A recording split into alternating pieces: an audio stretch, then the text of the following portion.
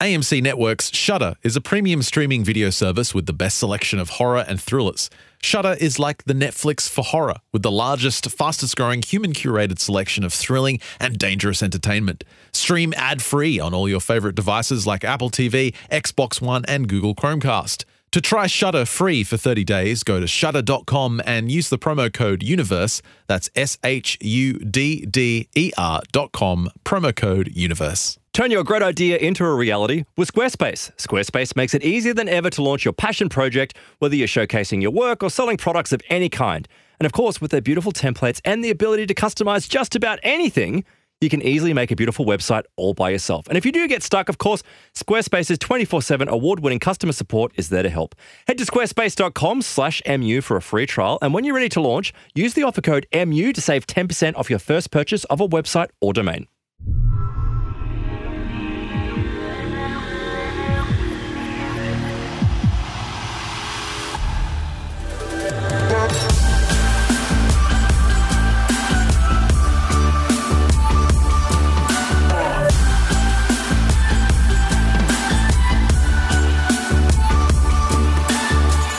Welcome to Mysterious Universe, Season 22, Episode 3. Coming up on this show, we've got the dog women of Michigan, the deer man and his flying clam, and forest time tornadoes. I'm Benjamin Grundy. Joining me is Aaron Wright. I'm glad you got that right, because there was a rather heated discussion about that before the show. As you were saying, it's forest time tornadoes. No, hang on. What? I purposefully did it incorrectly, and you just didn't even notice. I just fell for it. So the forest time tornadoes. No, you can't even get your segment right. Forest time tornadoes. That's correct. There you go. It's not forest time tornadoes.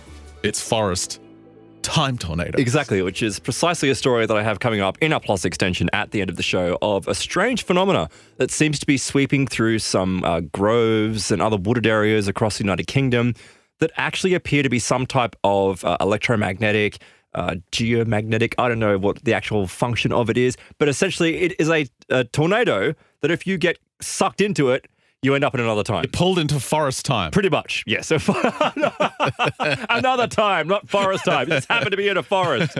We're in our new studio. Hey, Barnacles, we're in our new studio. Yes, of course, our Plus members have already heard the sound coming out of the studio. But yes, although I just realised that my chair was just rubbing up against the desk. Oh, can you lower your... We got these brand new chairs in today. I've been sitting on a dining chair. A wooden dining chair for 3 weeks. My back was finally giving out today when these new chairs arrived, so thank God. And this new studio. So thank you again to Mark Poltridge at containerstudios.com for delivering on this incredible studio. It's amazing. And we described on the last Plus episode how we had this huge truck to deliver it and it didn't fit. So I turned up from a grocery run and Aaron just had this look on his face like, oh God, it's the end. Like let's just pack it up and just quit. Oh, come on. You're being a little bit melodramatic. It wasn't that bad. It was more like I was ready to go and wade out into the ocean. But fortunately, because we're very close to the ocean here, I can just go do that. So we managed to get another smaller truck, yes, which is just around the corner because we're in an industrial estate. So they came around and managed to get it in, and now we're all set up. And it is nice in here, I've got to say. It's really funny, actually, because have a look at our Twitter feed, at MysteriousUniv. I was tweeting out just a little video and a couple of photos of the basically the studio being delivered and what it looks like. And the number of people are like, oh, it's so much better than I thought. What did you think we were doing? I was going to put a couple of blankets up on the inside of a shipping container. Just build a wooden frame and, put some sheets down. Although I am a bit jealous. I've noticed that I think your voice sounds a little bit better than mine. I'm very bright because I'm up against one of these resonators. No, actually, I think it's the opposite. I think you sound better than me next to that resonator. Oh, well, we'll see how it goes. Yeah. So, yes, it's all very nice in here. And speaking of Twitter, we had some fans reach out this week, which is perfect timing. I had Grumman 600 linked to a coast-to-coast article talking about a Yowie experience that a bunch of Australians had in the Gold Coast. Right, yeah. And then Bradman at Lil Yowie on Twitter let me know of another Queensland family getting terrorised by Sasquatch. So I had a bunch of monster sightings sent to me on Twitter this week, which falls in line with the book we'll be talking about on this episode, which is I Know What I Saw from Linda Godfrey. It's I Know What I Saw, Modern Day Encounters with Monsters of New Urban Legend. and ancient lore. I've been really hanging out for this book. It's been on pre-order for a while. And of course, we love Linda's work and she's a great researcher. So this book is truly fascinating because she also focuses on some more of the urban legends as well, doesn't she? Yeah, well, she's trying to see the connection between legends that grow with time and the real, so-called real encounters that people report, whether they're seeing Sasquatch, Bigfoot, or some hairy dog woman who flies in a magical clam. Hang on a second. It's Me Too movement, Aaron. It's no longer the dog man. It's 2019. It's the dog woman. I must say, when you mentioned the dog woman, you just gave me the heading of the chapter, and all I get in my mind is this image of a wolf in a dress with lipstick on. It's kind of like a mermaid thing, though, because she's a beautiful supermodel from the top down. Yeah. But as soon as you get to the waist, it's all a dirty dog on down below. Oh, according to some eyewitnesses. Okay, I'm looking forward to getting into that. So I'll be going into that. And what have you got coming up? Well, as I said, apart from forest time. Well, no, tornadoes. As I said before, I was looking into some of these stories of people that have been struck by lightning multiple times, and I was intrigued by it because on one of the other Plus, I think it was last week's Plus extension, I was talking about some of the stranger, more the psychic factors behind the Abe Canyon incident. Of course, the incident that happened back in the 1920s where a group of miners were allegedly attacked by a group of Sasquatch or Bigfoot-type beings, ape men, hence Ape Men Canyon, or ape... Was it Ape Man? Ape Canyon. Ape Canyon, yeah, of course. So as I was looking into that, I was fascinated if there were other stories or other little incidents that we know well in the paranormal field that have more of a psychic element behind them, either trickster spirits playing in or whatever else. And while I didn't find anything specifically related to that, I did come across the story of a number of people that have been struck by lightning multiple times. There seem to be people out there in the world that have been struck by lightning. There's one guy, I think the record holder is 11 times. Oh, that's right. And, you would just go, I mean, it's weird in itself. And obviously there is potentially a paranormal element going on there. But the deeper that I dug into his story, he believes he was being basically followed by dark supernatural forces that were just simply utilizing. Yeah, I mean, you'd be going nuts by the third or fourth time. Yeah. Right? You would start to suspect all sorts of weird things going on. Exactly. And then, as I said before, when I looked into more details, it turns out that anyone that started to believe him were also struck by lightning. So it was like the force was trying to stop him, and his ending actually it doesn't end the way you would expect either. So as I was going into that, I started finding more stories about how lightning is associated with time slip encounters. It seems like either it's some type of, at first, I thought it was some type of power, like maybe that lightning striking a certain area of the earth, like these portal areas or these window areas that the researcher John Keel talks about, might somehow activate something in the region and supply it with power. No. Apparently, there are shamans that utilize lightning to basically open portals, and time is irrelevant to them. So these shamans exist 10,000 years in the past, and yet they utilize storms as a way to pluck people from the present to force them through initiation ceremonies.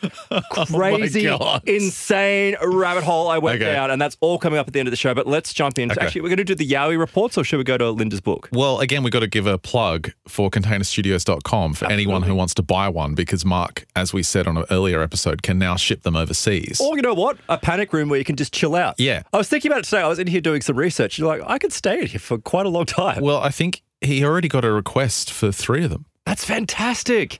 Such good news. And yeah, he's still got to do a quote and everything, but I'm sure that was one of you listening. Yes. Asking for a big order. So if anyone wants to put together an amazing studio, and hopefully we'll get some pics together because we've still got to set everything up in here. We've got to get some bushels. Bushels. Because the mic's quite far away. We've only got this single mic pole between us. And because we're further away now, it's a little bit stretched. So I was looking for these bushel. Are they bushels? I don't know the hole that you call it? It's a bushel. It's like a little metal thing that creates a hole, right? And we need those for our particular brand of microphone equipment. And I'm looking for these things everywhere online. They only distribute them. It's a German company called Yellowtech. And there's a distributor in New Zealand. There's a distributor in America. There's a distributor in Singapore. No distributor in Australia. Of course not. So everywhere I look, it's like you buy all this fancy German microphone equipment, and then you need a little metal hole to put the microphone stands in. Guess how much that little metal hole is? $100. $150 for that's 2. Crazy. So I ordered that, and it's like, oh, you want to buy 2 holes, do you? Oh, very good. How much is shipping? 150 Deutschmark. Oh, my God. So just getting these two little metal holes in this desk so we can get our microphones closer to our faces is costing us $320. It's like that American dad joke where the German guy was like causing all this trouble for people. And it's like, why? Why would you do that? And he simply goes, I'm German. It's what we do. It feels like that. I feel I've just been screwed by this German microphone arm company because all their accessories are so expensive and we're locked into their system now. Great. So that's fantastic. So anyway, containerstudios.com. Check out the Which have nothing to do with the expensive German parts. Check out their work. So yeah, Linda Godfrey is perhaps America's, in fact, I wouldn't say perhaps, she is the foremost authority on modern day werewolves. She's the author of over a dozen books on werewolves, hauntings, the paranormal. And of course, it all started with the story of the Beast of Bray Road. She was writing for this newspaper in Delavan, Wisconsin, way back in 1991. And there were a couple of sightings in the area that had just recently popped up again of this strange humanoid-looking wolf people were seeing on Bray Road at night. And she ended up doing a sketch to go with the newspaper report and writing this little article. And it totally blew up. She had all these people contact her and say, I've seen it too.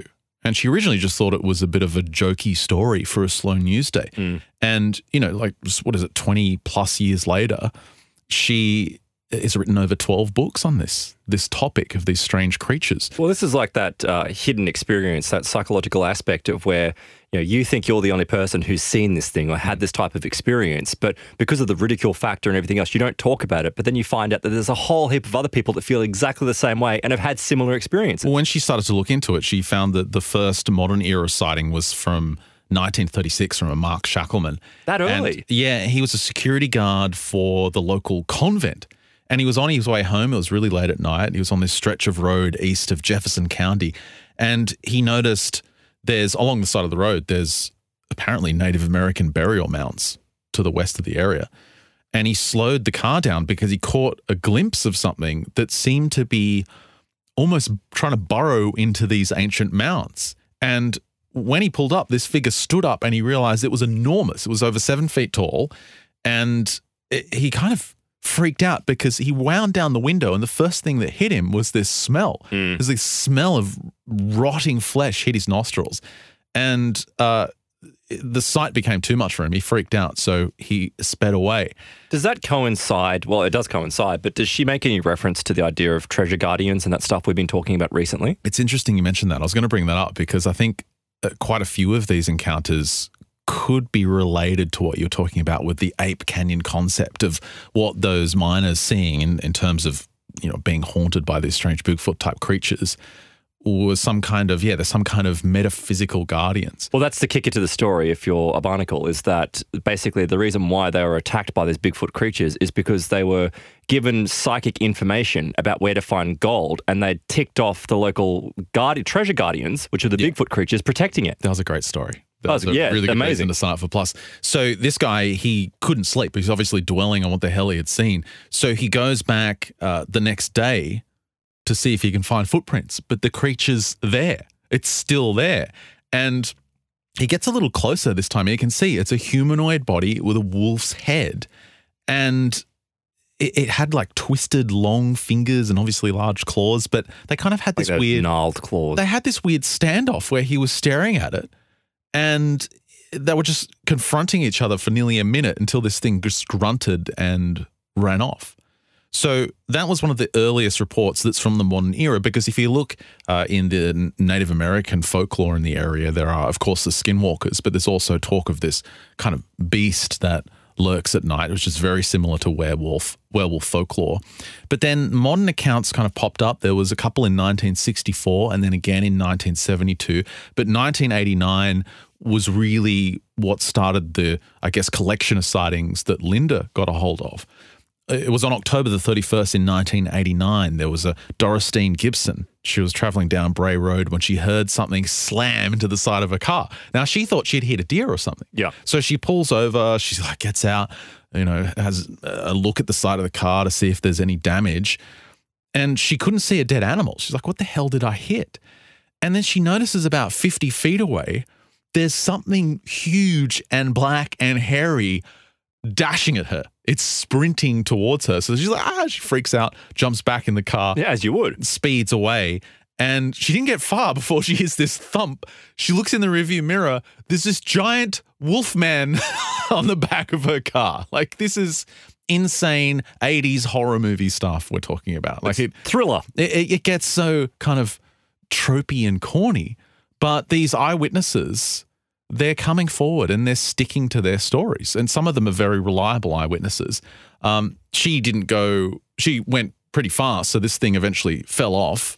When she got home, she examined the car and there was gashes in the bodywork. There was a bunch of other sightings very similar to this where people were seeing this thing on Bray Road, and eventually one woman had a sighting where I can't remember if she had stopped, but she saw this beast covered in brownish grey hair, long fangs protruding from its mouth, had a wolf's head and large pointed ears sticking out from the side, and she claimed that it was incredibly muscled.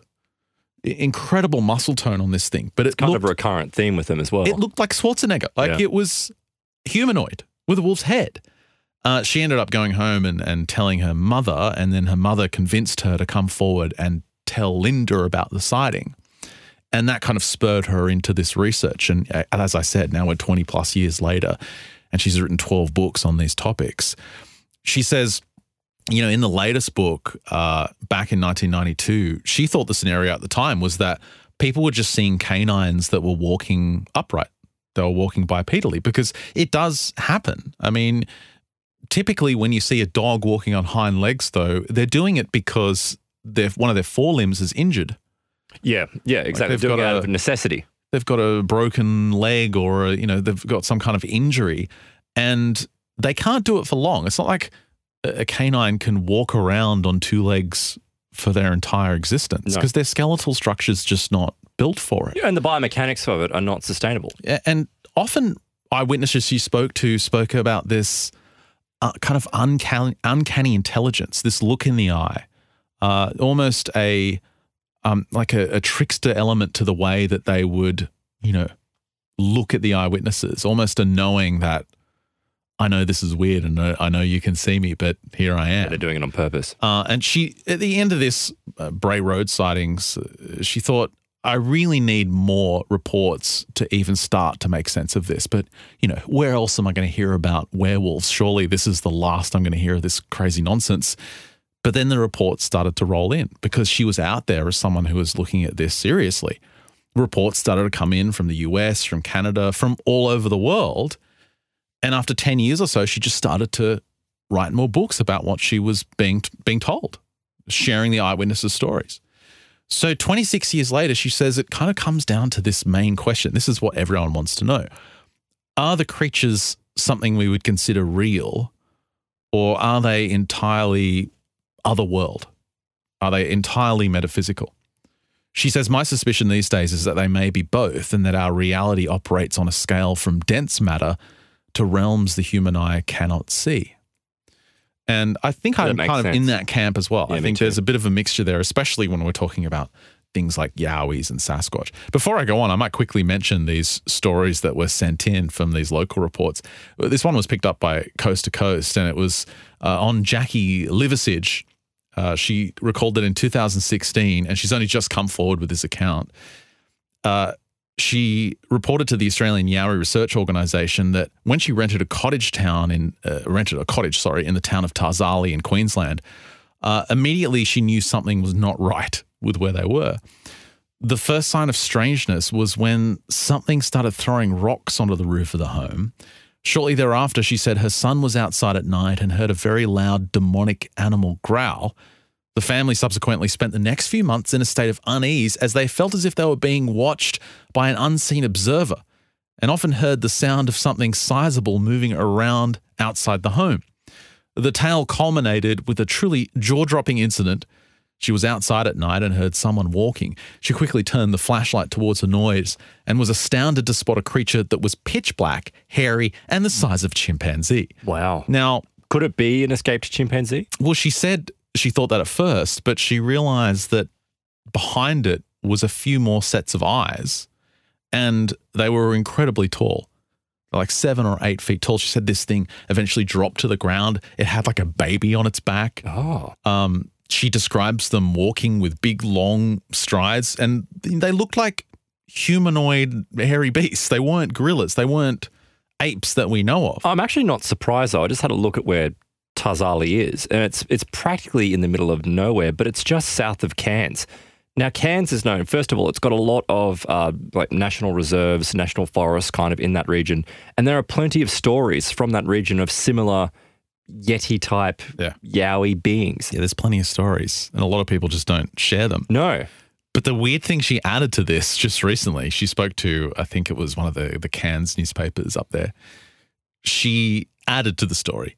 She said there was another creature with them, and it was a strange, pale-looking white guy. Yeah, that's the thing. Yeah, I've heard this. I've heard these reports, and when I say Yeti style, because it was the color of either the skin or the fur. So are they saying this is a man, or is it that she saw just a different colored being? She claims it looks very similar to that, that hoaxed kind of demon trail cam photo that's everywhere, where it's this white thing with white glowing eyes really close to the camera. Yep. She said it kind of looked like that, which makes you immediately kind of write the whole thing off. But she said it had these sunken cheekbones. The eyes never glowed. They were completely black. So it kind of fits the description of like an alien grey or something like that. But darker. No, it's white. No, but I'm just saying like the feeling of it is dark. Why? Because why is it hanging around with a group of large beings like that? It's just its friend. Why is that dark? Like they can't have friends? No, they can't. Absolutely not. There has to be segregation between the Greys and the Bigfoots. But the owner of the cottage, because she was just renting, the owner of the cottage has come forward with a statement saying she has an overproductive imagination and the mystery creatures were just possums. Oh, come on. So, there's a difference. A possum? They're like tiny. They're not even like American possums. Case closed. Tiny. Case closed, Aaron. Uh-huh.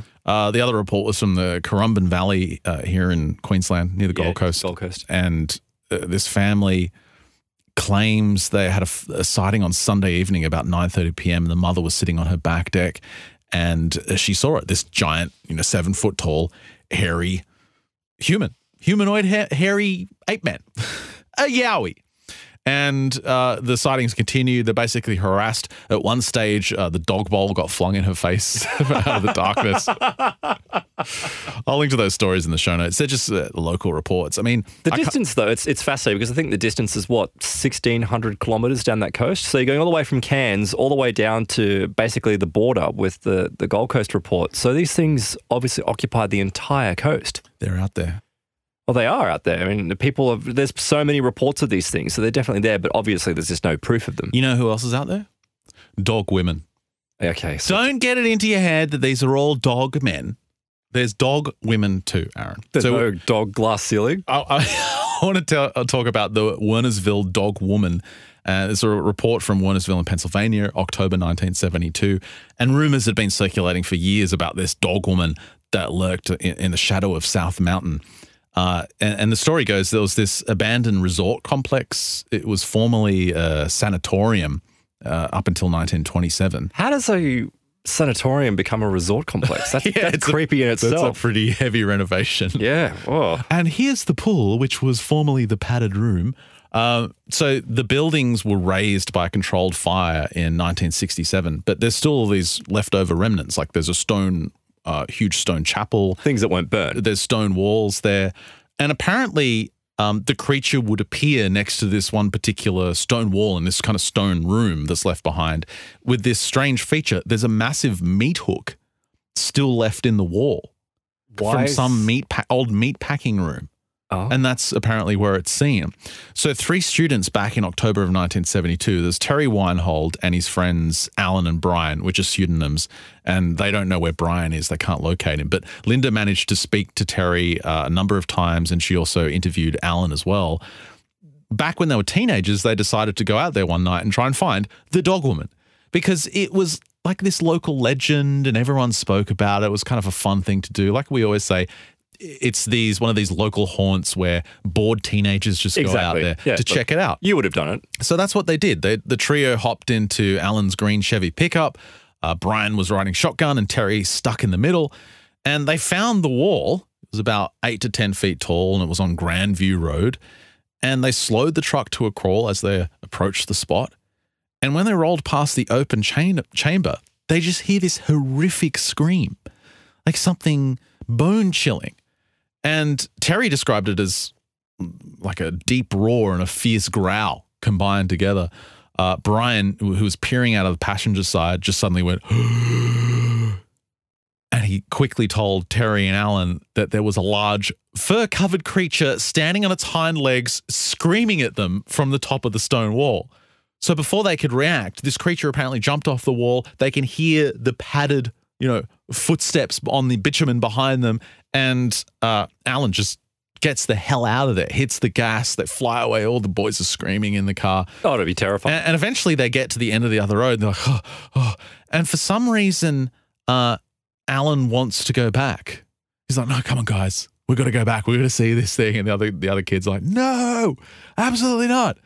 Now, Terry admits he never actually saw it because he was kind of stuck in the middle seat. You know where you're stuck in the middle seat and you can't turn around? Of course, yeah. He said you can't. That was why, but also he was just too scared. He was absolutely terrified. He was only 17. But Alan decides to drive back. And again, when they drive back with a hysterical Brian and Terry in the car, with Terry holding this large flashlight that's plugged into the cigarette lighter, they see it again. This large, hairy, canine-looking being in a dress screaming at them. Well, there's no evidence that what they saw was female, but this is just the legend that there's this dog woman that harasses people. But how do they know why are they assuming it's female? Is it a feeling it's just they because, get, like I said, it's just because of the legend. Oh, okay. They didn't see anything that said it was female, but the legend is in the area. So Terry told Linda he knew another student who had been out to the same stone chamber several years earlier. He claimed a large canine had dragged its claws across his 57 Chevy. And there was a story told to him by a close friend who was a neighbor of his who said he'd entered that same stone room only to see a furry limb with sharp claws burst through a hole in the wall and jab at his chest. If that's not horror movie cliche, I don't know what is. But Linda says the legends of this beast go back decades, and Terry swears, look, everything he's told her is the truth.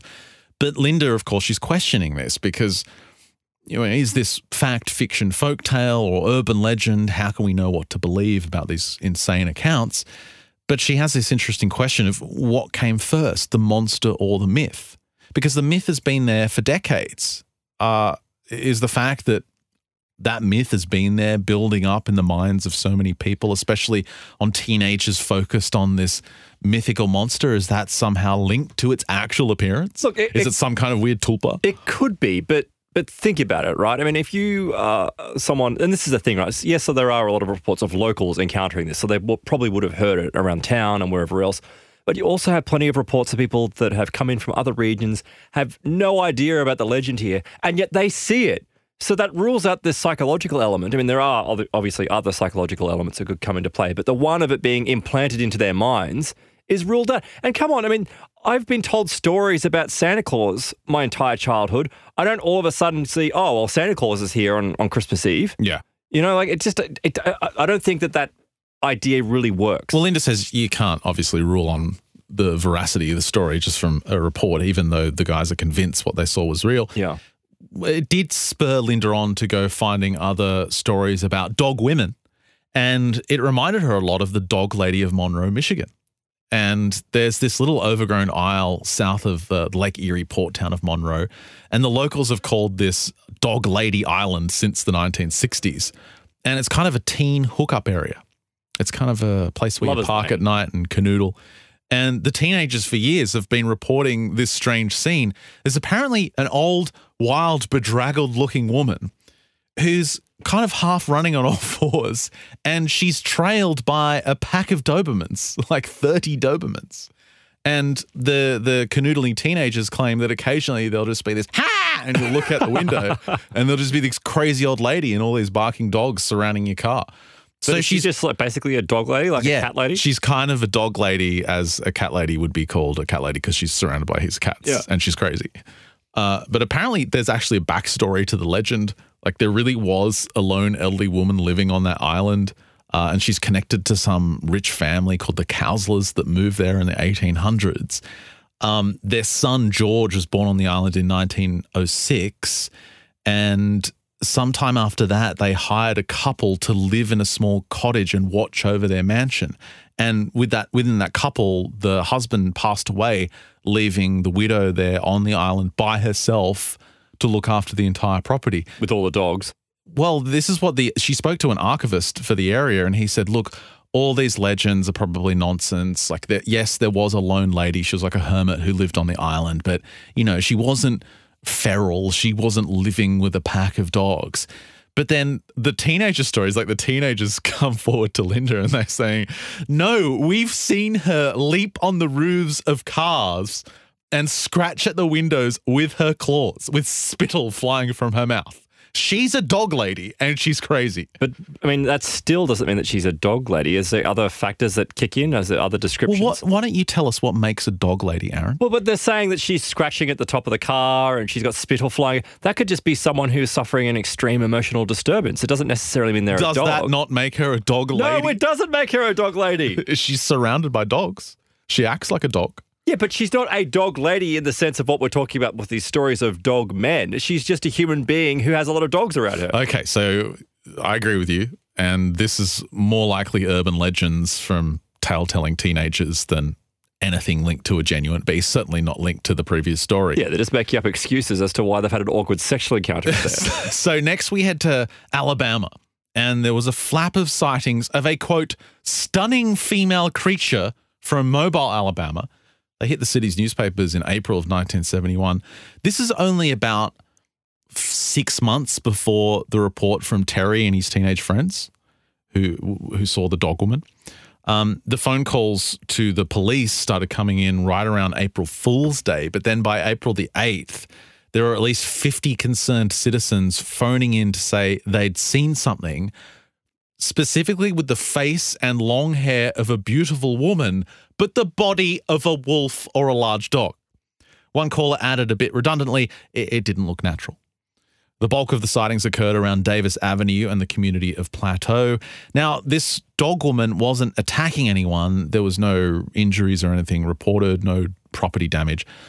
But after a few days of continual sightings, it vanished and the town went back to normal. It came out of nowhere. Flap, yep. There was a flap for 8 days and then nothing. Mm-hmm. So was it mass hysteria? Were people having a joke because it was around April Fool's?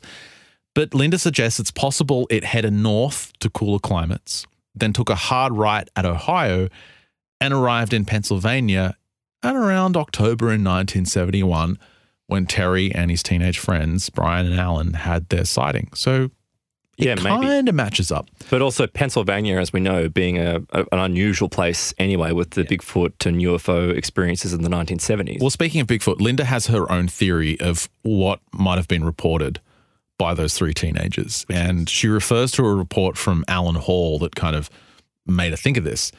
He's a Hazelin Nation storyteller of the British Columbian coast, and in Robert Pyle's 1995 book, Where Bigfoot Walks, Crossing the Dark Divide, he included this incident that had been told to him by his grandfather.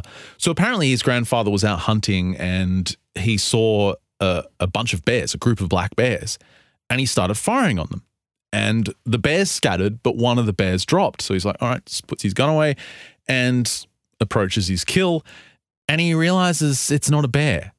It's a female Sasquatch that he's killed. What, that was hanging out in a group of bears? No, it was a group of Sasquatch. I don't know if it's a bear lady. What is going on with you today? Bear lady.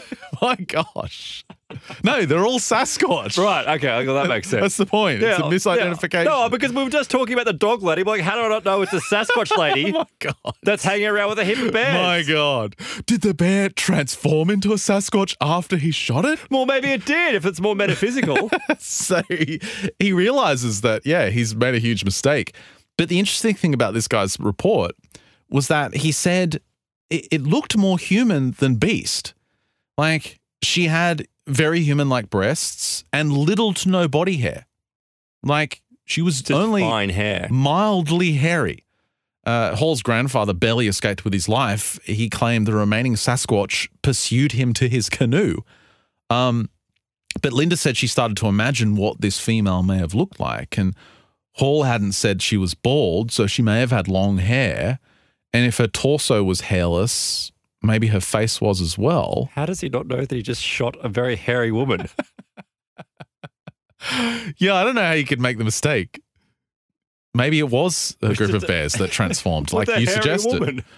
So yeah, he just shot a hairy woman. So there was one female with a fur-free body, she said. Perhaps there were others with varying amounts of body and facial hair. So she's suggesting that maybe a female Bigfoot is what those boys saw. It's not a dogman. It's just a female Bigfoot. Yeah. And it's very angry. Yeah, you can't rule that out. I mean, it's a possibility, but yeah, I don't know what to make of it. She answered this. She says, look, I know people who have observed a couple of female Bigfoots in Salt Fork State Park, Ohio, and said the creatures looked unexpectedly human, even pretty. Many Native Americans have traditionally seen Bigfoots as either fully human or a subspecies of humans who could actually mate and produce hybrid, less hairy offspring. So could the wolf woman, dog woman sighting that the teenagers had be some kind of hybrid offspring from a man and a female Sasquatch? Look, for the sake of the argument, I'm going to go with a yes. we would say, I think we'll say certainly that is the case. Moving on from that speculation, we changed track a little bit. We want to talk about deer men. No, actually, deer women. She has this report from 2009 with Patrick Waters, who describes seeing a woman beast about 3 years earlier that might support Linda's hybrid Bigfoot theory. In what way? Well, Patrick claimed he encountered a creature with a very human female torso, but like I said at the start of the show, from the waist down, totally animal. So this guy lives in Rapid City, South Dakota, and he's an enrolled member of the Oglala Sioux tribe, and he often travels to the reservation, again with these crazy reservation stories. I mean, we've just had Artie 6 Killer Clark's book on the show. But this happened 3 years ago when it was late at night. He said he was traveling with a former acquaintance. They were about 15 miles from the town they were trying to get to. It's pitch black, really dark night. And he's asleep in the passenger seat, and his friend wakes him up. It's like, wake up, wake up. And he's like, what? His friend said, we just passed this really nice looking woman standing in the tall grass on the edge of the road. And his friend was wondering if they should turn around and pick up this woman. Now, this guy's heard all these stories from his mother about skinwalkers, about late night hitchhikers that masquerading as shapeshift and bite your head off. So he's like, no, I don't care how hot she was. Keep driving. So a couple of minutes pass and his friend's like, there she is. There she is again. And fair enough, standing on the side of the road as they drive past is the same female human figure standing there. Now, this guy says he couldn't see her legs. So he knew, well, maybe the grass was really tall, but he just says to his friend, all right, don't stop, keep driving. His friend's like, no, but she's really hot. She's there again.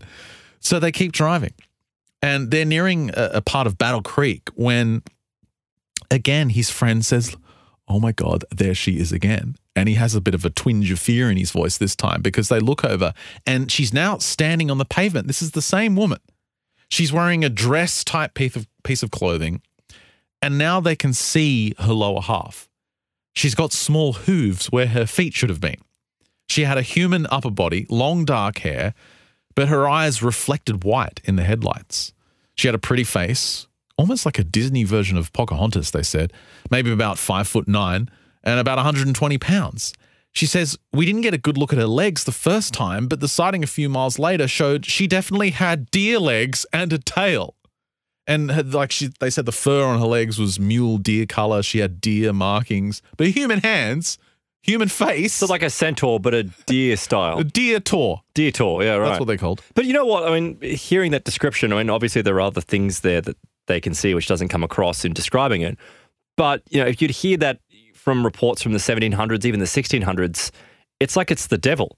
Because you hear of, you know, being human up top, but having cloven hooves. Well, Patrick said he's heard stories from other people on the reservation and from other Indians he knows from other reservations where this is some kind of creature that appears during certain events that the tribe will have during I don't know, certain important events of the year, like a particular powwow or something. People like will a cultural event. Yeah, people will be driving home and they'll see this thing on the side of the road, and it supposedly lures men away from crowds. It lures men to their doom, and they're never seen again. Well, I was going to ask, what does it want? But if it's luring them to their doom, obviously it wants death and destruction. I have no idea. Maybe it just wants to chat. Let's take a break here. When we come back, we're going to talk about the deer man and his flying clam. And we've also got forest time tornadoes. No! You're listening to Tornadoes. You're listening to Mysterious Universe. Stay with us.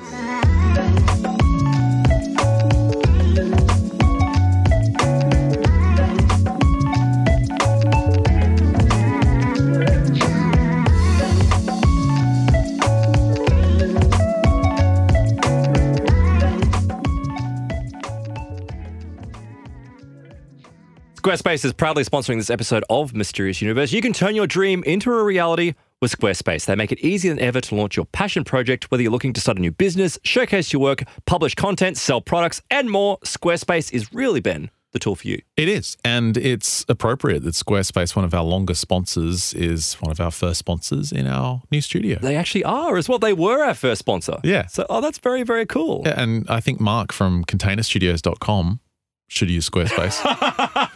Spruce it up a bit. Look, it wouldn't hurt. It wouldn't, I mean, beautiful containers, maybe a little bit of Squarespacing for the website. It'd be fantastic. No, but I mean, it's fine. Squarespace just makes everything so easy. You can sell anything, including shipping containers. I think it's a really good point, Ben. Whatever you want to sell online, Squarespace is there and you can do it with them. And of course, they've got these beautiful templates that are created by world-class designers. You can customize just about anything with a few clicks. I mean, it really is simple to make a beautiful website all by yourself.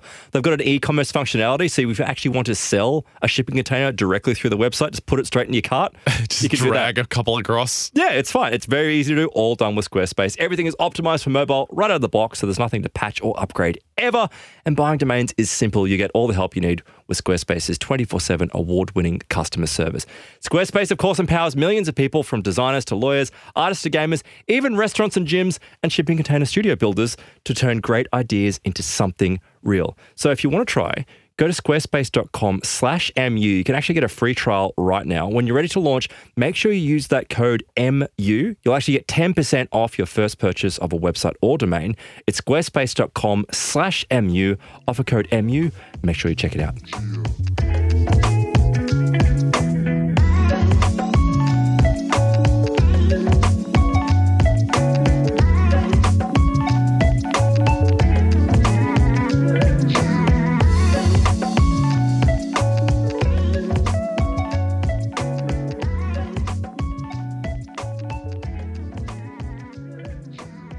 And we're back talking about the new book from Linda Godfrey, I Know What I Saw. And she's got a more recent case. This was reported in Colorado on April 6, 2018.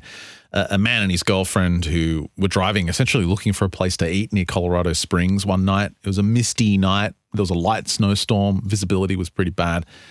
And they just weren't having any luck finding somewhere to eat. But for some weird reason, they both felt compelled to look.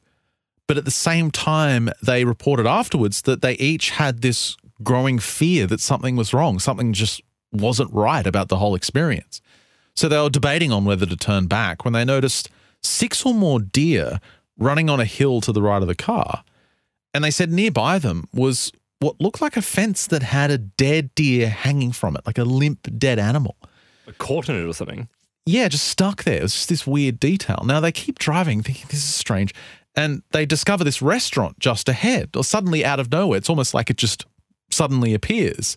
So they pull into the parking lot, but they said they're met by this incredibly strange spectacle. The eyewitness, who wanted to remain anonymous for this report, said, as we pulled in, we saw them. Dear people.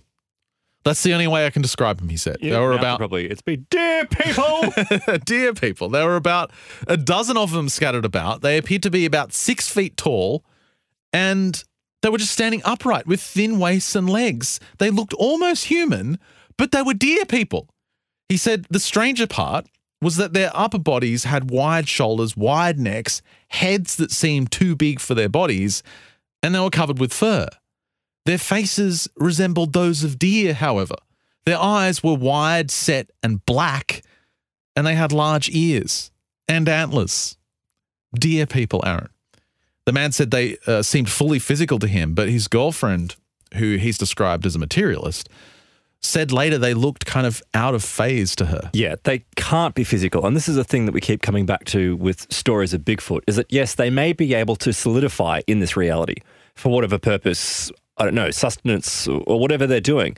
But there has to be a metaphysical element to them. No, I think this is something else. This actually reminds me of some of Mike Clelland's reports of people like a screen memory? Yeah, people that see a giant owl and think, oh, that's weird. And then later on they realize it actually wasn't that.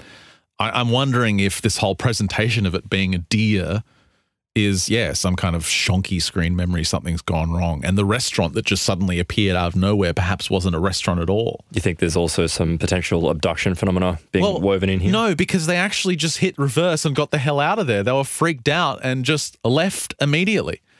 But the next night, as the witness was lying in bed, he had some strange experiences. He claimed he heard footsteps and heavy breathing. He said he saw a tall, dark shadow appear in his room.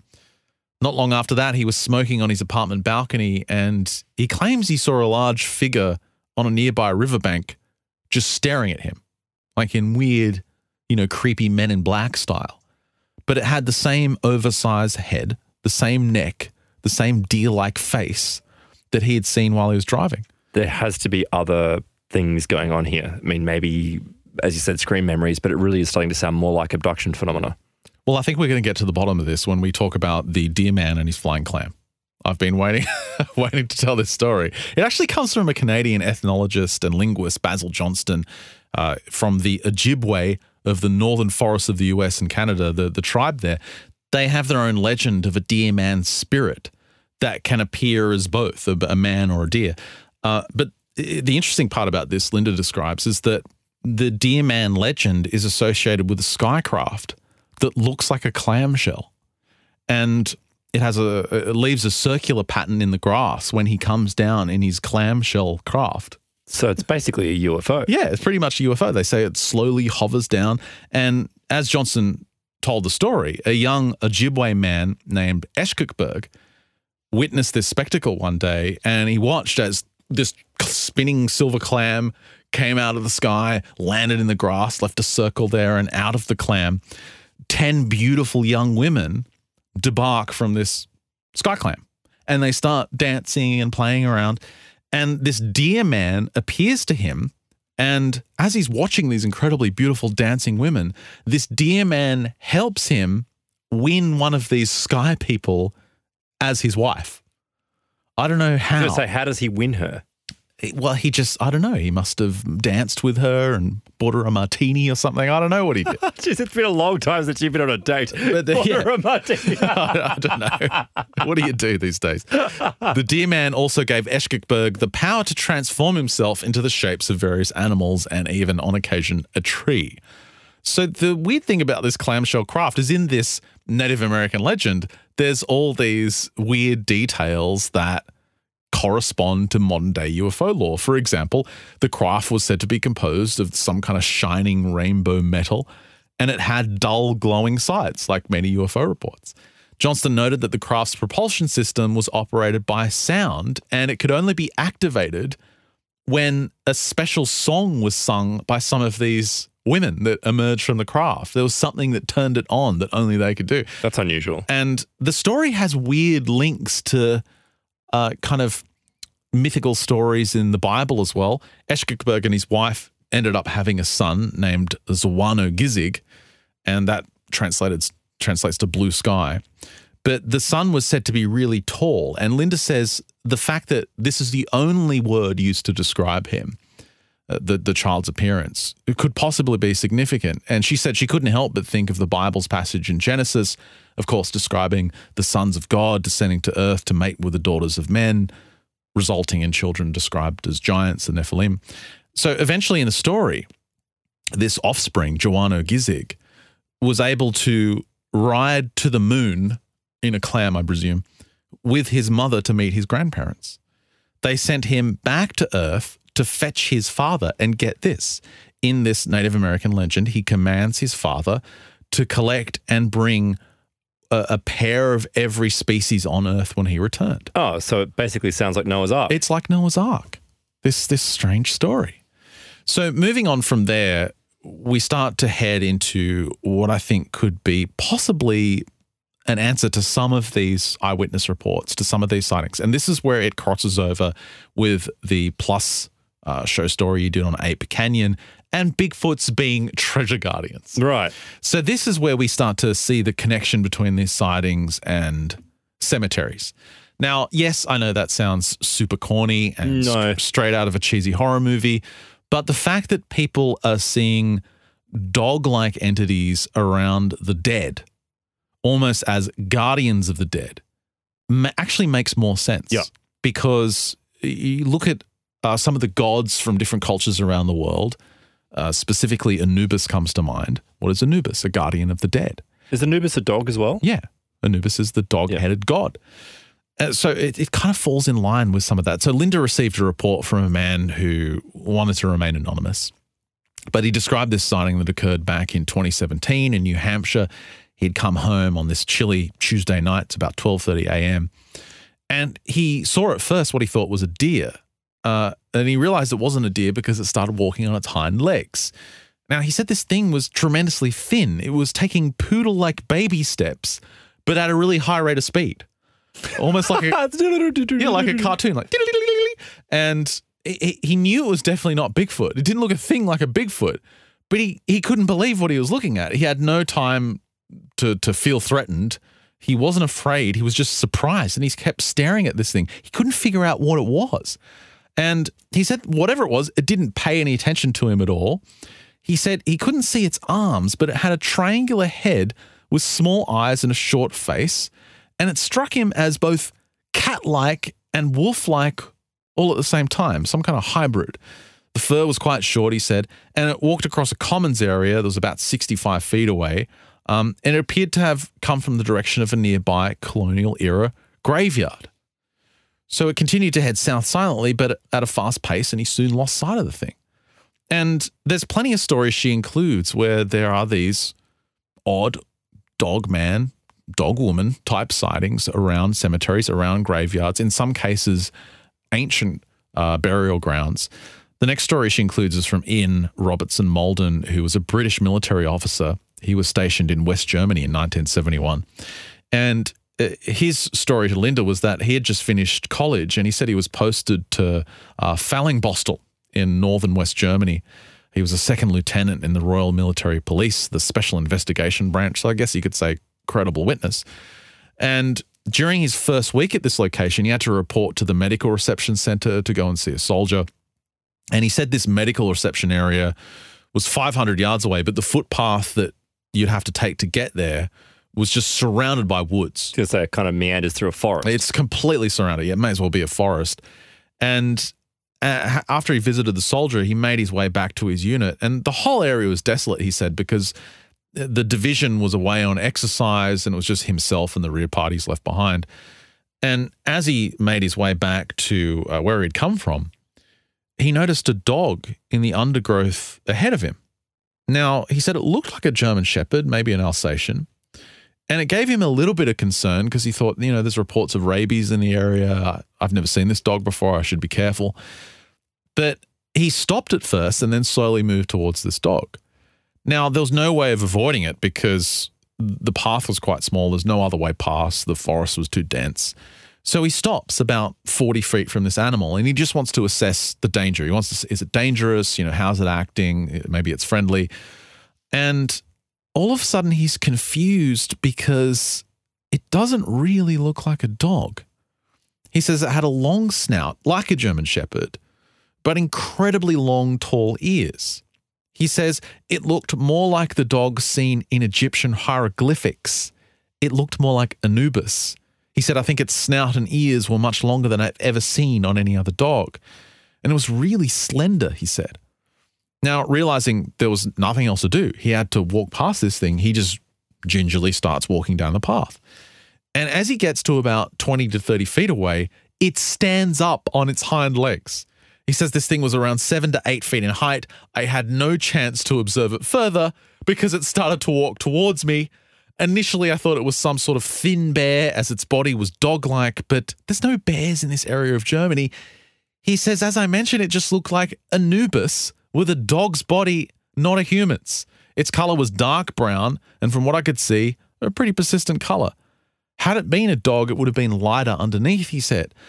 And he said it sat directly watching me and just stood in complete silence. Didn't make any grunts, didn't pant, didn't make any dog noises of any kind. He said the eyes were dark, maybe like a bear's or something. But he said I really didn't get close enough to see any more detail because I turned and ran. He just ran. He said I did not stop running until I got back to the medical center, and he had no idea whether it was following him or not. It makes you wonder whether or not, obviously with hieroglyphics that this is something that's been capable of, this image of Anubis is something that could have been created and made up.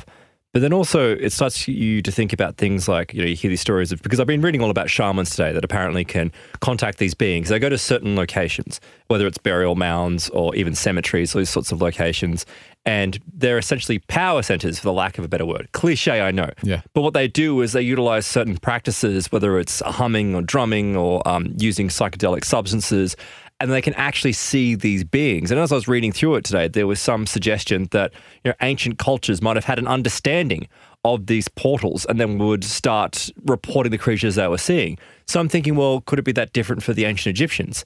They simply had some type of understanding of these power centers. They used certain rituals and they would see these things and would consider them to be gods. Yeah, it seems to be in some cultures there's this understanding that there are guardians of certain realms of the dead. Yes. Other crossing over into other dimensions. We've spoken about people under the influence of psychedelics and DMT and other substances who always perceive guardians at the threshold of another realm. Yes. There's some kind of thing guarding it. Exactly. So rather than it being imagination when these things are drawn or written down or described, it's actually just simply an alternate perception that we don't entirely understand. Yeah.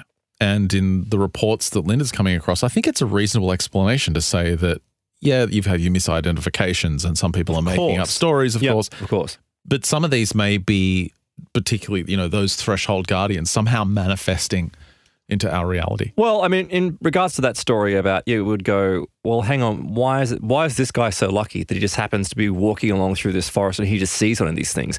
And it could just simply be that it is a coincidence that he just happens to be there and he's run across this thing.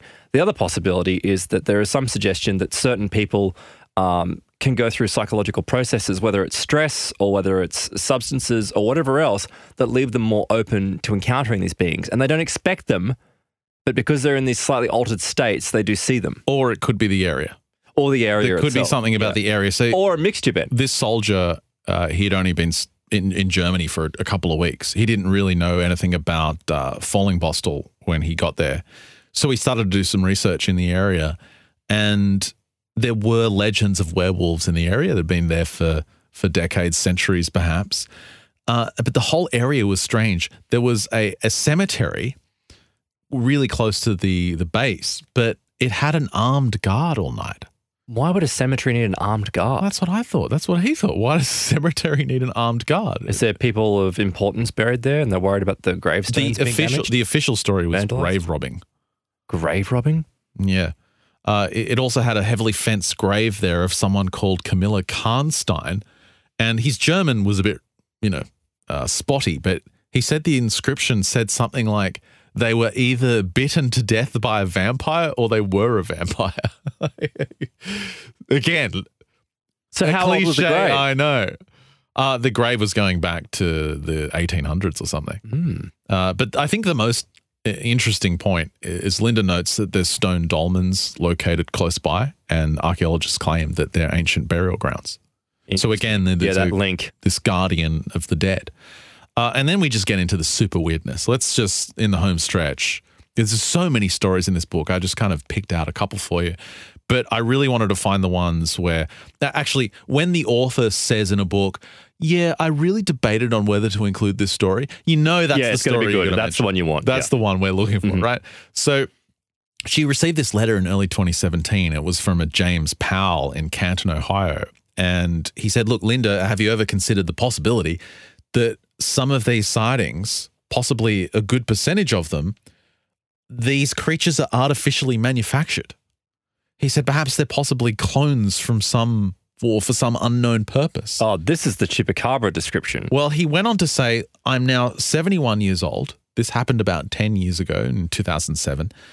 I was still in excellent health at the time, and I was running for exercise on a regular basis.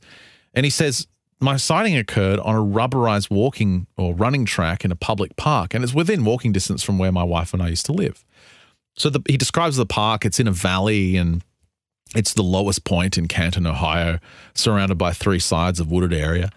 And when on the track, he said you're basically 300 yards from the nearest public street. So you're really kind of encased in this little enclave of forest. He says he remembers it was a late March afternoon. It was gloomy, cloudy, damp, depressing, kind of normal. Yeah. And maybe early in the afternoon, about 2 or 3 p.m., but there was no one else using the park track. He was basically by himself. He's on the west side of the track. He's running southward, and he notices something coming towards him in the distance. Now, it's low to the ground, and it's not standing upright like a person. And as he gets a little bit closer, he realizes that it's some kind of animal. He says, as it drew nearer, I determined that it was a very large dog. And at this point, I became concerned because, runners and dogs don't mix. So again, he's getting closer. Now he's about 150 yards away, and he can see, no, it's not a dog. It's 2 dogs. They're each about the size of a typical German Shepherd. So he stops and he watches as these 2 animals are approaching him. Now, this is where it gets weird because he said they weren't acting like dogs. He said, I know dogs very well. And in fact, he points out he and his wife were breeders and handlers of show dogs in the 1970s. He can't remember not having a dog. So how were they behaving? He says, look, I know how dogs are supposed to look. I know how dogs behave. I know their mannerisms. Something wasn't right as far as these 2 dogs were concerned. They were moving as if they were, and it's almost like he's searching for the right word. It's like they were imitating a running motion. That's a weird way to describe it. They were moving like they were trying to move in the way that a dog would move. He says usually dogs will, they sniff the grass, they sniff the trees as they run, they investigate everything. They're not just kind of trotting in one line. He says dogs do not canter, and they don't canter simultaneously in perfect lockstep with another dog. No. Which these 2 were doing. They were marching as if they were in a regiment in this perfect canter. He says, and they were cantering faster than trot, but slower than a gallop, but precisely in step with each other. And they were looking straight ahead, never looking either side, never looking up or down, not stopping to sniff anything, not even panting. He said it was bizarre. And this is the thing that really got me. He said their general appearance can best be described as artificial. He said one was shades of grey, the other shades of brown, but even the hair was off.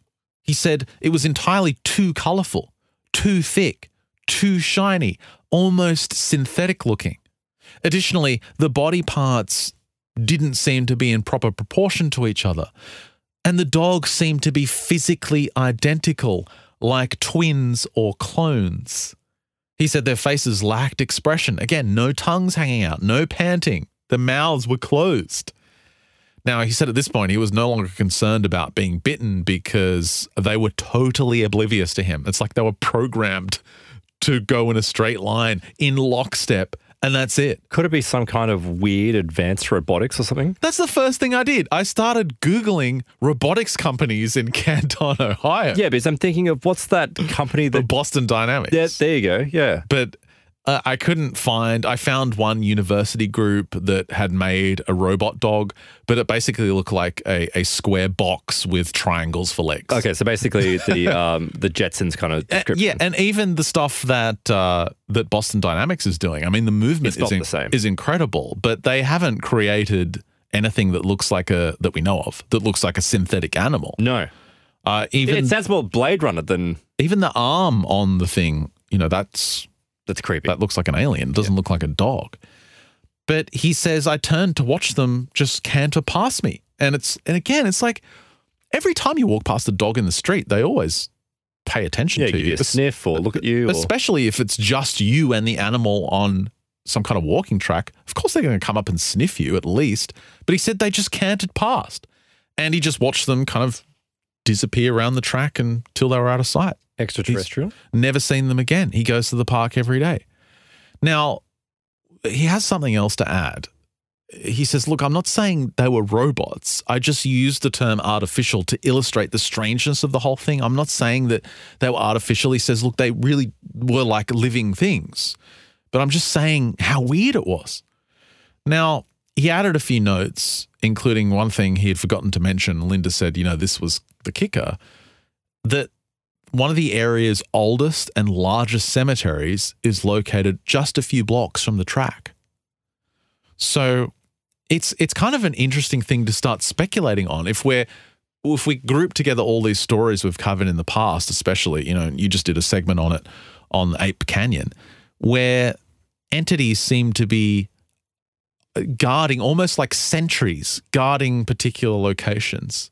And there's the suggestion that they've been placed there, they've been conjured, they've been somehow given energy, given life by some ancient culture, some ancient shaman that understood this process. This is something that occurred to me today, and it kind of is a follow-on from what I was talking about with the whole Ape Canyon thing. And it's this idea that they're out there looking for treasure. It's like Westworld, right? It's like if you've seen the first series of Westworld, it's like there's this thing that I think it's, I can't remember who it is, the character, but basically you can get this great reward. There's something you're looking for. But basically the reward isn't for human beings. The reward is for the robots. It's like and you finally worked it out towards the end. So sorry if that's a spoiler. But anyway, it's the same thing with this Ape Canyon and also these treasure guardians. And we're talking about treasure guardians, but the treasure isn't gold and doubloons and jewels and whatever else. Think about it. They're threshold guardians. The treasure is crossing that barrier, that veil that is this other world. Coming into the physical world. Yeah. That's what the treasure is. That's what they're guarding. And this is why they're at cemeteries. That's why they're at burial mounds. Because they're not protecting the treasure in the traditional sense. They're protecting this ultimate crossing that we all eventually make. But imagine if you could cross that before your time. The knowledge that would come from it. I was leaning more towards there's some kind of conjured creature that is on some kind of security loop to protect an ancient treasure. I prefer that idea. And I think there is doubloons. They are protecting doubloons. There is physically doubloons under the ground in Canton, Ohio. No, I think it's deeper than that. I think it's deep. I mean, maybe there is some physical treasure there, but I just don't think. Think about doubloons. It, right? But why would these entities, whatever it is, they don't care about treasure. They don't care about finance. Just like a security system doesn't care about what it's protecting. It's a security system. It's programmed to do its purpose. It's doing its job. And their purpose is to run their century route. And it's been running for 20,000 years. Maybe. Yeah, maybe whoever created it Atlantis doubloons are buried in Canton, Ohio. That's what I'm saying. All right. Yeah, I'll give you that one too. But this gets weirder from this witness because he added this real shocker to Linda. It's like, why did you not lead with this story? Half a year before he saw these weird so-called cloned dogs, it was mid-November 2005. He said he's enjoying his usual mid-afternoon run in the same park. And ahead of him, at a distance of about 300 yards, he sees the backs of a small group of people moving northward, same direction he's going in. What, running? No. Okay. As he drew closer, he could see it was a group of 4 teenagers. And there were 2 larger boys side by side. They were in the front, and there's 2 smaller boys side by side making up the rear. And they're basically filling up the whole path. The larger boys appeared to be maybe 15 or 16, and the smaller boys looked a bit smaller, so 13, 14. And he's running, so he's moving a lot faster than them, and he's rapidly catching up to this group. He said the 2 in the front were slender, and the 2 in the rear were kind of a bit chubbier. One of the older boys was clearly the leader. He could tell because he was continually giving instructions to the other 3, and none of the other 3 were talking. So it just looked like this guy was leading the pack. And they were all kind of listening to this teenager in the front. So the older boys were walking slowly, but he says it was kind of clumsy the way they were walking. It was in a straightforward direction, but the younger 2 behind them were slow and awkward as well. Like they were moving in an erratic direction. They were kind of meandering from side to side and falling behind and then catching up. Like the whole thing was really disorganized. He had the impression that these four were suspiciously laboring to move in a normal, orderly fashion. Like the dogs, they were trying to walk like normal humans. They were trying to appear as if they could walk like normal humans. He says their behavior was similar to watching a person learning to dance, kind of unsure of what steps to take. And, you know, their movements are all clumsy. It just didn't make sense. It was weird. So is this like some type of, is there a landing site nearby for extraterrestrials? Is there a military base conducting experiments? That's their test track. Yeah. Well, he says, yeah, they really seem to be almost impersonating human motion, like learning to walk like a human. They weren't behaving in the same way as an intoxicated person would behave. And he actually thought of this. He thought, you know, maybe they're on drugs or something. But he says, I don't think it was that, because I've seen, you know, intoxicated teenagers. I've seen kids on drugs, and that wasn't the case. It was just very weird. And because he's catching up to them, as he gets to about 10 yards away, it becomes apparent that they're not going to let him past, and there's not enough room for him to go around them, because on either side is water. And they're just incredibly rude. They're just being dicks, like they don't understand normal human etiquette to get out of the way when a runner's coming up behind you.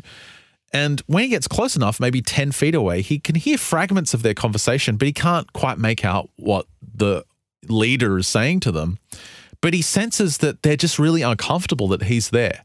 Like he's a nuisance to whatever they're doing. And it was this point, he detects, he said, this barely perceptive nod of the head from the tall lead teenager in the front. And in response to this nod, the other older boy slowly turned and looks directly at this guy, this eyewitness. And he said, when he saw his face, he was stunned, because he had the body of a teenager. He was like maybe 15 or 16. But he had the face of a 65-year-old man. What? Now, immediately he says, look, I'm familiar that there's a disease out there called Hutchinson-Gilford syndrome. I haven't heard of it. Well, basically, the symptoms resemble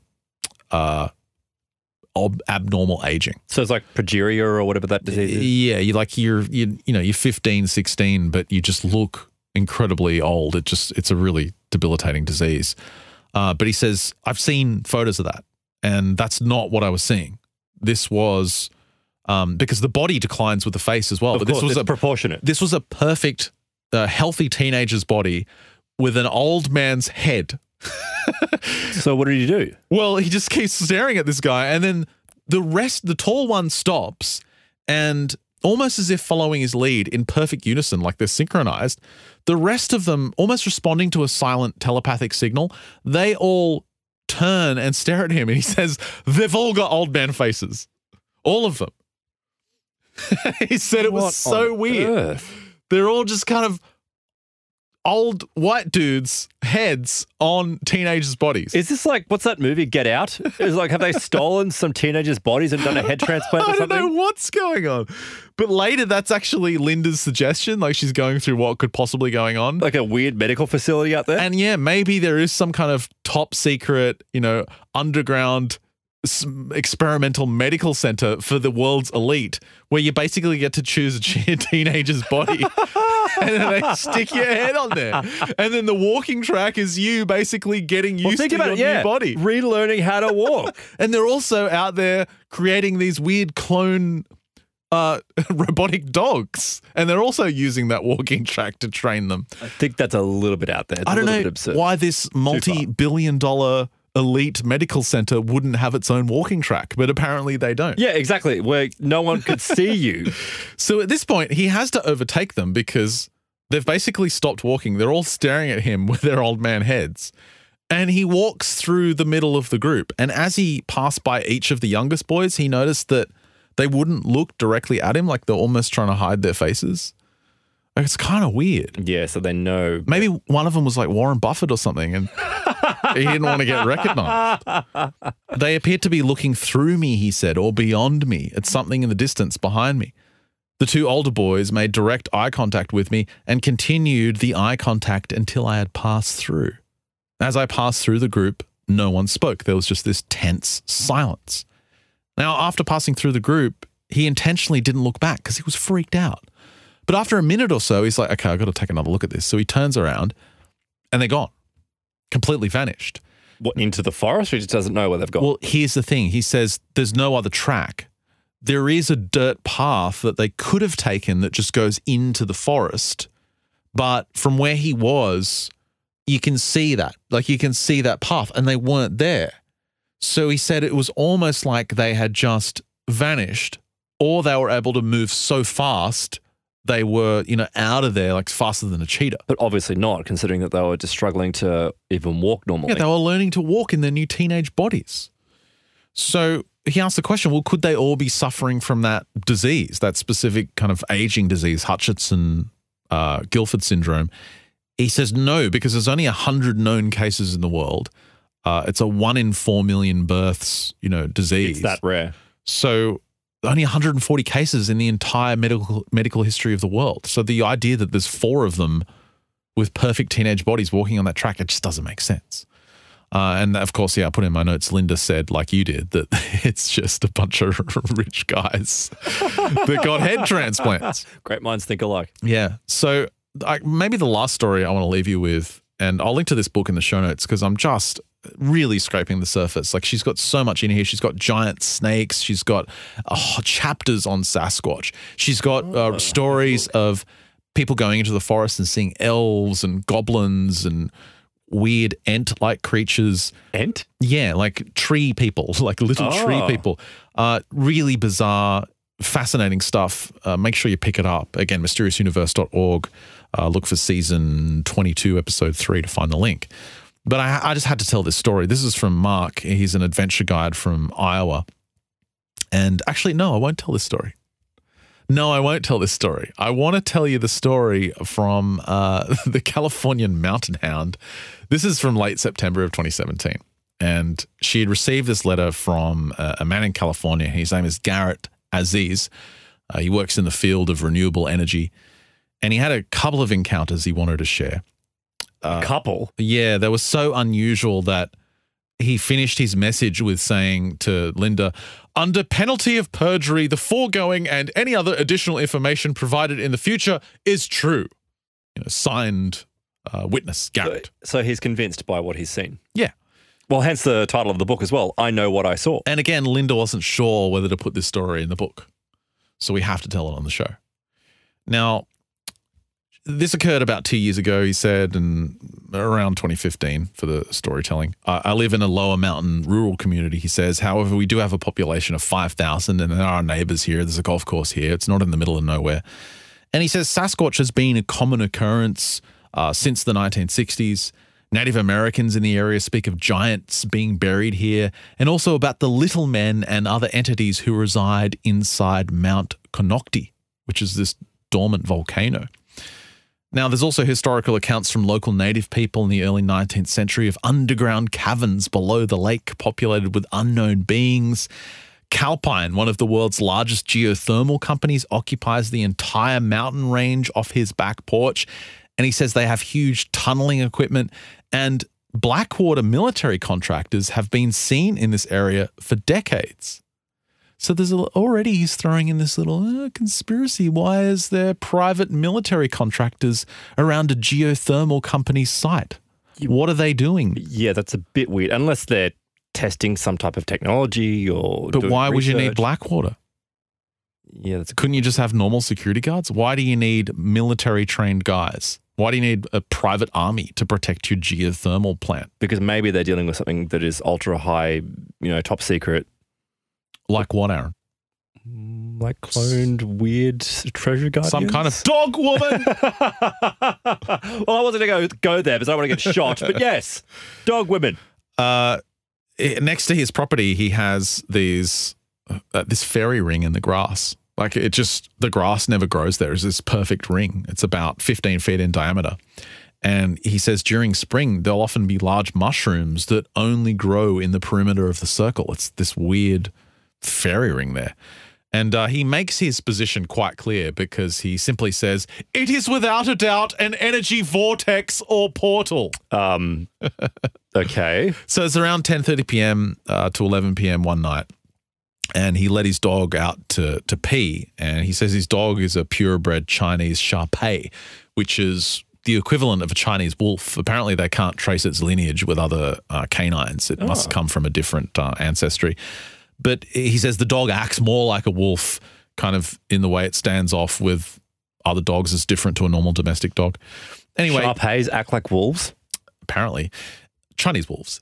Anyway, he's staying on the front concrete deck and he's letting his Shar-Pei dog go off and do its business. And he's looking up at the stars, as he usually does. And he suddenly feels this really strong sense of being watched, like a presence is watching him. And he moves his head down from watching the stars, and 10 feet away from him is this all-black giant dog on all fours. It looks like a Doberman Pinscher, but it's all black. And when it's on all fours, its eyes are level with his. And he's like 5'10". Okay, so that's a big dog. This is a big-ass dog. And he says, look, I've had close family friends who have had Great Danes, and none of them are that tall. And the Great Dane's like the biggest dog breed you can have. Right? One of the biggest, I think, yeah. Huge. He says, this thing was massive, way bigger than anything I've ever seen or anything I thought was possible. And he says it was absolutely telepathic.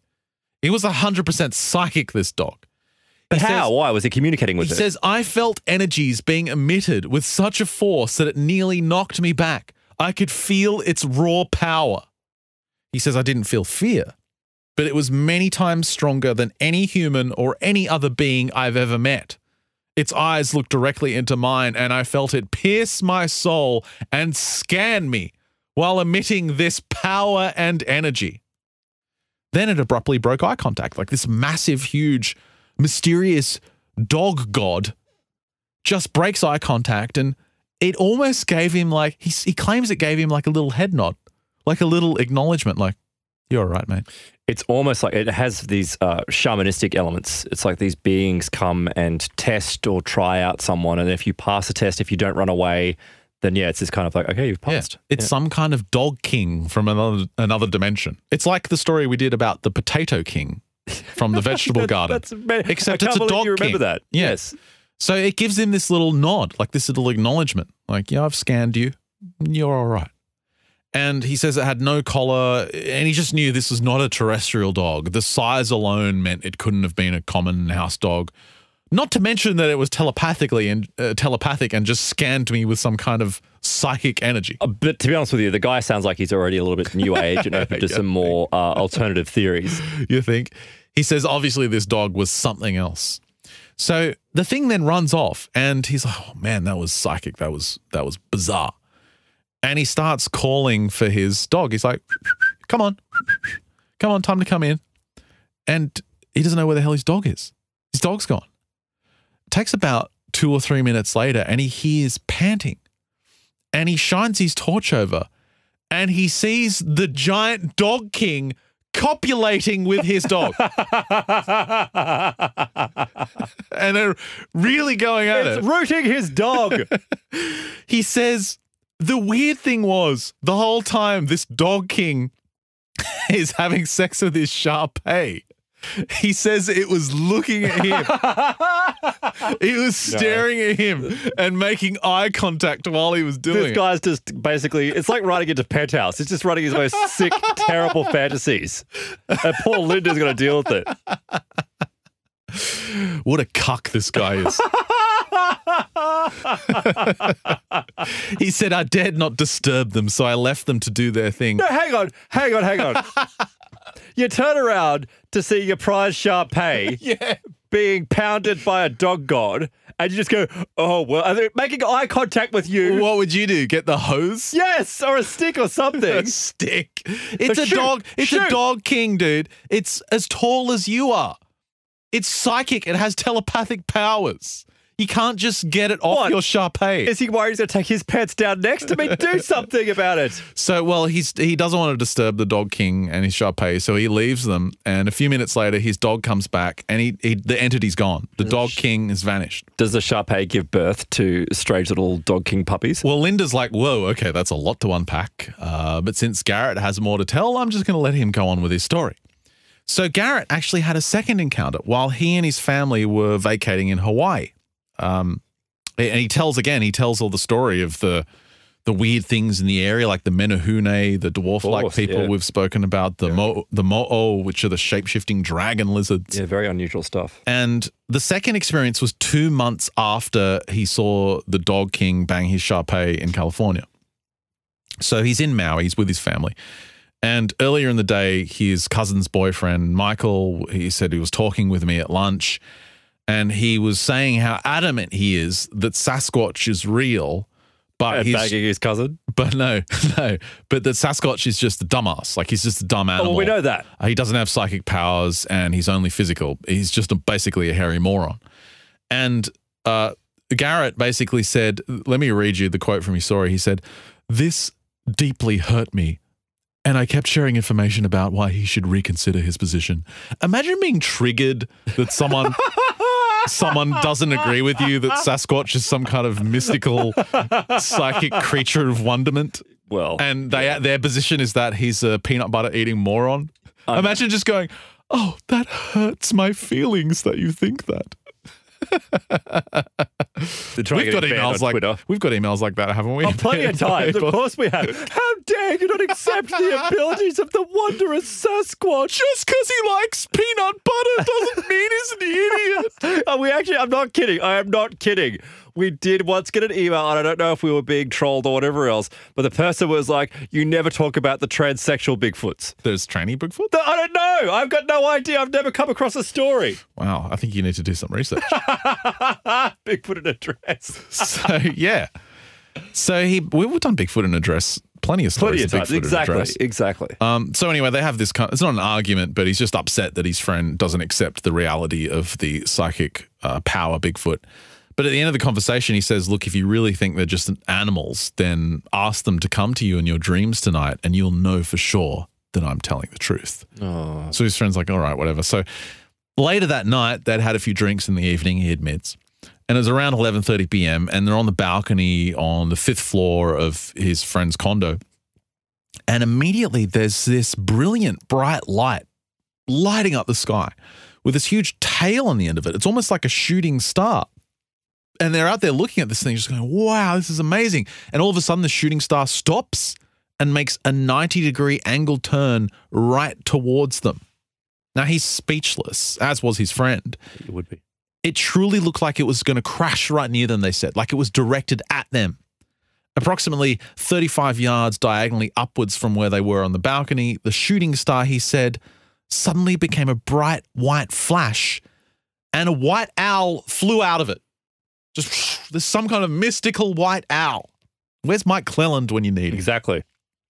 As it flew further away from them, this mystical white owl, he said it started to grow in size, and its color went from white to orange to red. And as they're looking closer, this thing morphs into this giant fruit bat, almost like a flying fox with huge wings. And as it flies even further, it starts to grow and morph and change and get larger and larger. It transforms to something reddish brown in color and becomes gigantic in size with this huge wingspan. And it looks like a bipedal dogman with wings. At this point in the transformation, he said, I knew it was the dog king who had visited me 2 months earlier. In my mind, he says, I asked to see its face. So he's like, oh, please, dog king, who had sex with my Shar-Pei. Who was also looking me in the eyes while it was humping my dog. Who is now a flying dog man creature with giant wings. Please turn and let me see your face. And he says, as soon as he had that thought, it's like whoosh, with its wings, whoosh, and it turns its eyes, it turns its head, and it gives him that little nod like, it's me. Does it have a massive erection? He said, no. What is wrong with you? What is wrong with you?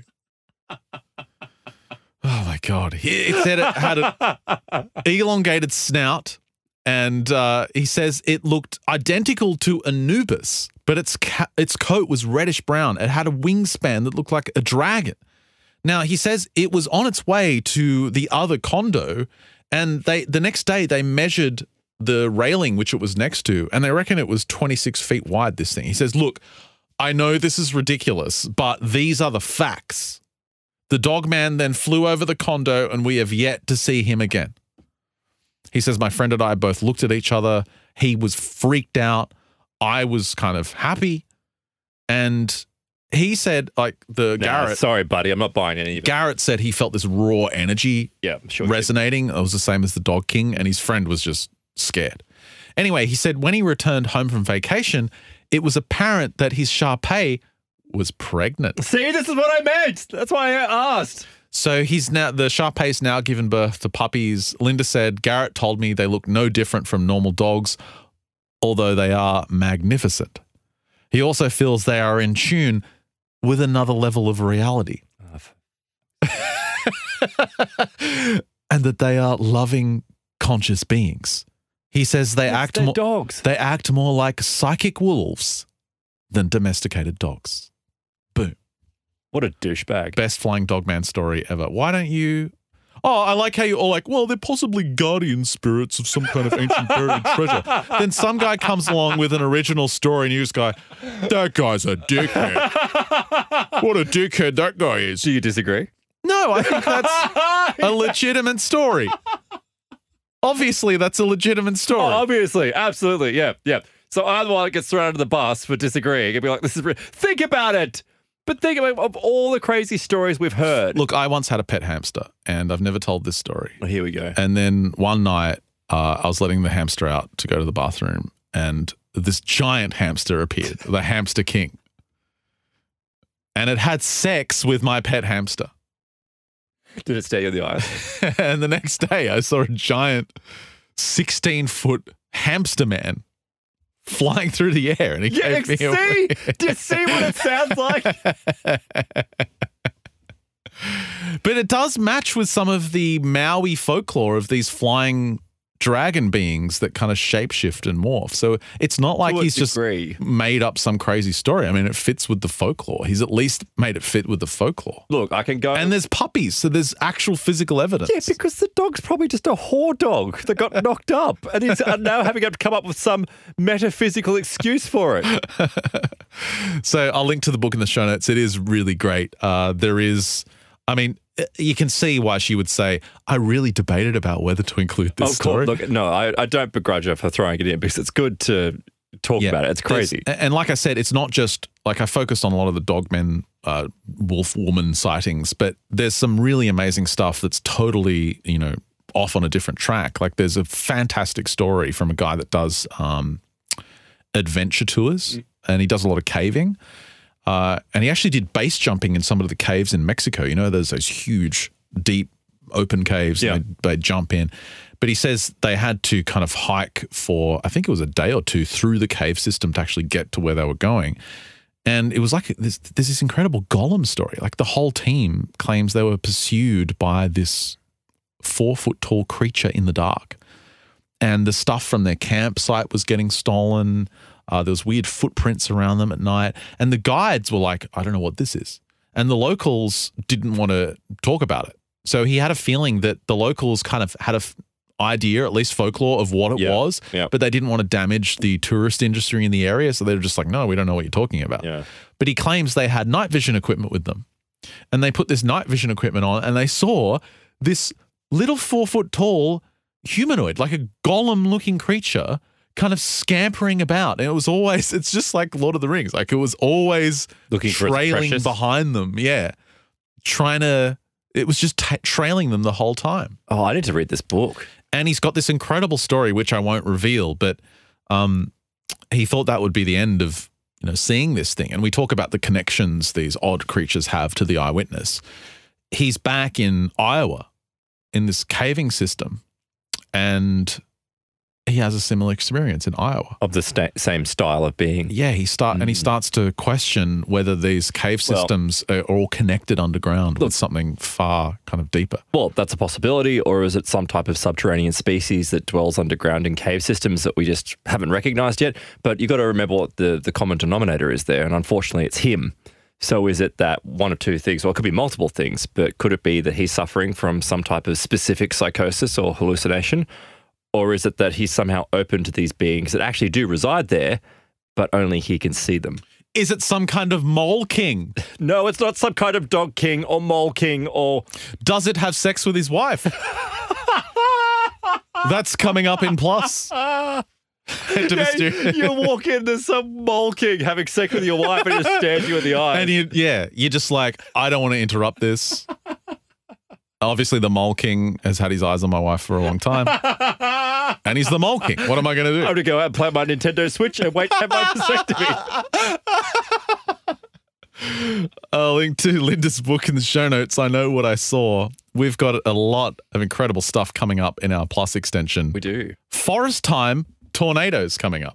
The reason why some of the most advanced submarines in the world, nuclear submarines, have gone missing, it relates to Project Paperclip and time slips. And we're also going to be looking at some doors to parallel worlds being opened by lightning and storm phenomena. Oh, very cool. Very, very disturbing stuff. And I hear the Die Glock might make an appearance as well. Yeah, well, the power system that utilizes that. Let's just say that it's more of an extension from the book we covered by the aerospace journalist Nick Cook, which was The Hunt for Zero Point. Fantastic book, really well done, heaps of great research. And I think in that book we ultimately came to realize that the Die Glock, or the Bell, that program, it wasn't some type of advanced weapon system. It was some type of time travel device. Related to time distortion. Yeah, exactly. And so I've been digging through some obscure, terrible forums, but I've actually found some really great work from some people that suggests that basically there was a splintering of that program. So the program was heading off in the direction of developing some type of time travel in the location where you placed the device, but then it splintered off they found that the actual power mechanism, the engine that was utilized for it, had some very strange abilities when placed on ley lines or, like power lines across the world. So when you hit this Earth grid with this technology, it essentially allowed them to open time slips. Oh my God. Okay, I'm intrigued. I'm very intrigued. To get access to that, head to mysteriousuniverse.org/plus. All the details are there. It gets you the extensions we do on these shows every single Friday. Big additions to our free show that goes out, exclusive to Plus members. And Plus members get an exclusive show that comes out on Tuesdays. There's a whole separate season running exclusive to Plus members. You get your Plus show and the extensions when you sign up. And you also get access to a high bitrate feed. You get a better quality audio version of the show if you're a Plus member. You get a totally ad-free experience on our podcast if you're on Plus. You get discounts off digital products in our store. There's a discount code on your dashboard. And you get all the features of our apps unlocked as well if you're on Plus. And help us pay for the shipping container before it's repossessed. Yes, it is. No, it's not going to get repossessed. We paid for it up front. We did. That's not how it works. Yeah, Mark Poltridge at containerstudios.com. Check it out if you want to, if you're in the market for an amazing recording studio. And that's a wrap for Mysterious Universe. Make sure you check out Plus, mysteriousuniverse.org/plus. It keeps the lights on here. It helps keep us going here at Mysterious Universe. $9 a month. Help support your favorite show. That's a wrap for this free edition of MU. Thanks for listening. If you're a free listener, we'll catch you next week. For everyone else on Plus, stick around for the great stuff after the break.